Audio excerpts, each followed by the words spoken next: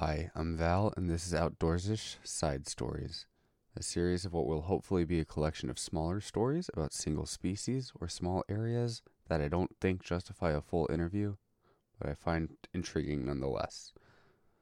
This is a bit different than what I originally planned for the podcast, but trying to schedule interviews has proven to be a bit more difficult than I initially assumed after scheduling the first few. So these will hopefully work to fill gaps in the main content in a way that I hope is entertaining in a more casual way. But before we begin, a disclaimer. I am not a biologist, chemist, nor do I have any real background in science.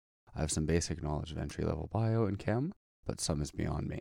I do my best to read the papers and other sources I used, but it is possible that I will make an error. If you have knowledge of any of this bio or just happen to find something I was incorrect in, let me know and I will update the episode. That being said, I hope you enjoy. Hiking just past a seasonal waterfall called Tanaja Falls, part of the San Mateo Canyon Wilderness in Southern California, two of my friends and I were hiking along. We happened to see this distinctive red amphibian of some sort. I found this creature rather striking. None of us knew what it was, but we moved on. Little did I know this distinctive newt would become something I find extremely interesting, and luckily one of my friends found out it was the California newt. Not only is this a rather bright red amphibian, it has a distinctive orange-yellow underbelly. This creature primarily resides in California, hence the name. It is also known as Tarica turosa, and it and a similar creature, the Sierra newt, Tarica sierra, were once thought to be two subspecies, but have since been found to have two different lineages. Newts are amphibians and live in moist habitats, including forests, grasslands, and chaparral where water is present, some things that California has in abundance. So other than its color, what is so interesting about the California newt? Well, let's go back to my story from earlier. Imagine one of us had decided to try and make a dumb decision to grab this guy. Need I say never touch wild animals? But if we did, and happened to have a cut on our hands, it very well could have been the last decision we made. California newts are extremely toxic, enough to be fatal to most predators. If one were to threaten a newt, it raises its tail and head into an aggressive arc, showing its red skin and its bright orange belly. Bright colors, the almost universal sign of toxicity. The poison they produce is called tetrodotoxin, or TTX, a neurotoxin which blocks uptake of sodium into a creature's sodium-potassium pump. The sodium-potassium pump is how neurons send electrical signals to other cells. With this inhibited, the body cannot generate sufficient electric potentials to communicate with itself. This causes many problems, such as muscle paralysis and death. TTX will take effect, usually within either 10 to 45 minutes or 3 to 6 hours. Death usually occurs as early as 20 minutes, or can go up to 24 hours, but the norm is 48. So if you think you might have been poisoned, you have to act quick. TTX is more well known for other highly poisonous creatures that carry it, the pufferfish and the harlequin frogs. One thing separating the California newt from the pufferfish is that the newt will maintain its poison even in captivity, something that the pufferfish does not do. Now, the California newt's TTX is the thing that I find most interesting. Aside from being the first known amphibian to contain TTX, initially found in their eggs, the evolution of the toxin is truly remarkable.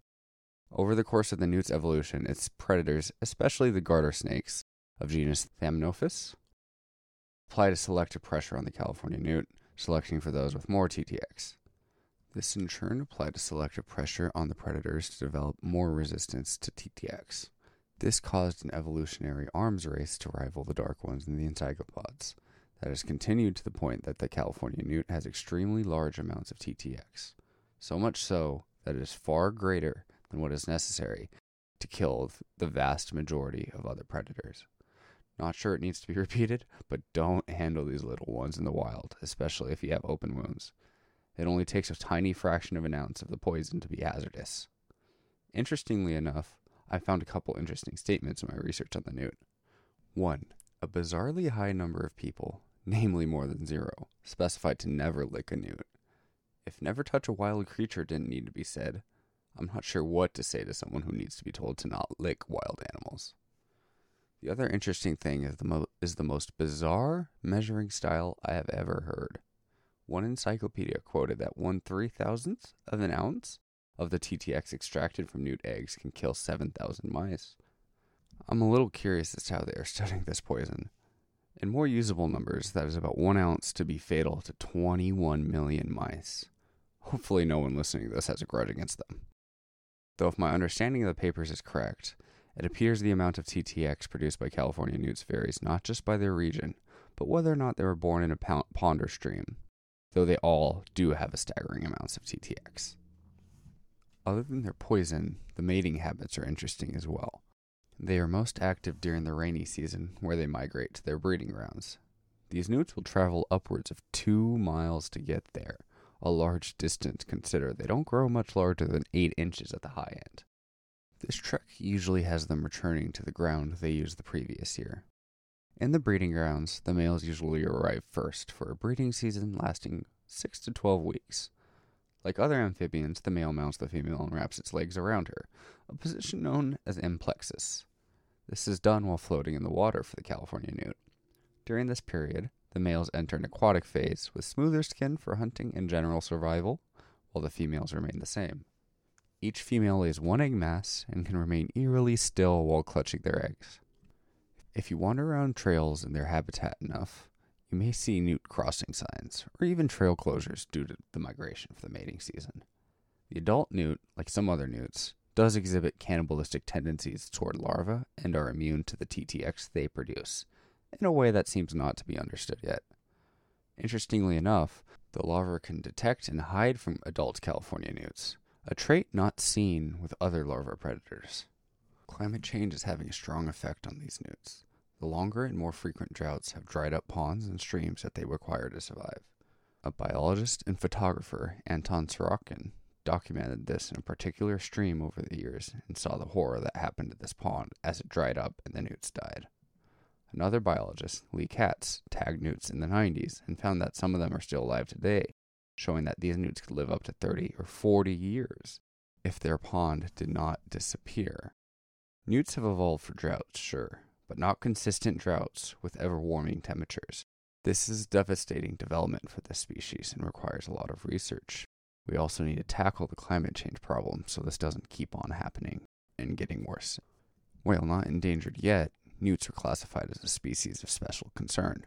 The California newt and the Pacific horse frog are also facing threat from a hybrid of 2 species, the native California tiger salamander and the barred tiger salamander from North America. Unfortunately, this hybrid species also provides a threat to the California tiger salamander it came from. This is another example of why we must do everything we can to minimize the risk of invasive species crossing into a new area, and if they are there, do what we can to mitigate the damage they can cause. Otherwise, we might lose some of the distinctive species that we have. The larva of this new species causes many negative effects on these 3 species, including survival, as well as negative effects to size at and time to metamorphosis. While neither the California newt or the Pacific horse frog are endangered, it has provided new challenges, especially with the disappearance of the newts in some ponds, which must be addressed. The California newt is an interesting amphibian. Every step of learning about them was more interesting than the last. Hopefully it can serve as a reminder for us to take a look around. You never know what you might see that you otherwise would have missed, especially if it looks rather unassuming. It also serves as another example of the devastating effects that we can cause if we're not careful. While they may not be endangered yet, they could be if we don't take a stand and try to minimize all the damage that could possibly happen to them.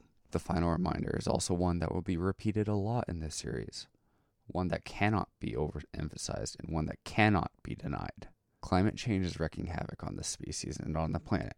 While a certain amount of damage is guaranteed at this point, the effects of emissions are cumulative, which means every ton of emissions not produced will lower the harm we see.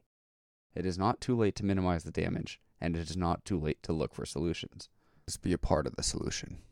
If you liked what you learned, share this with others, and remember to enjoy and respect the nature around us.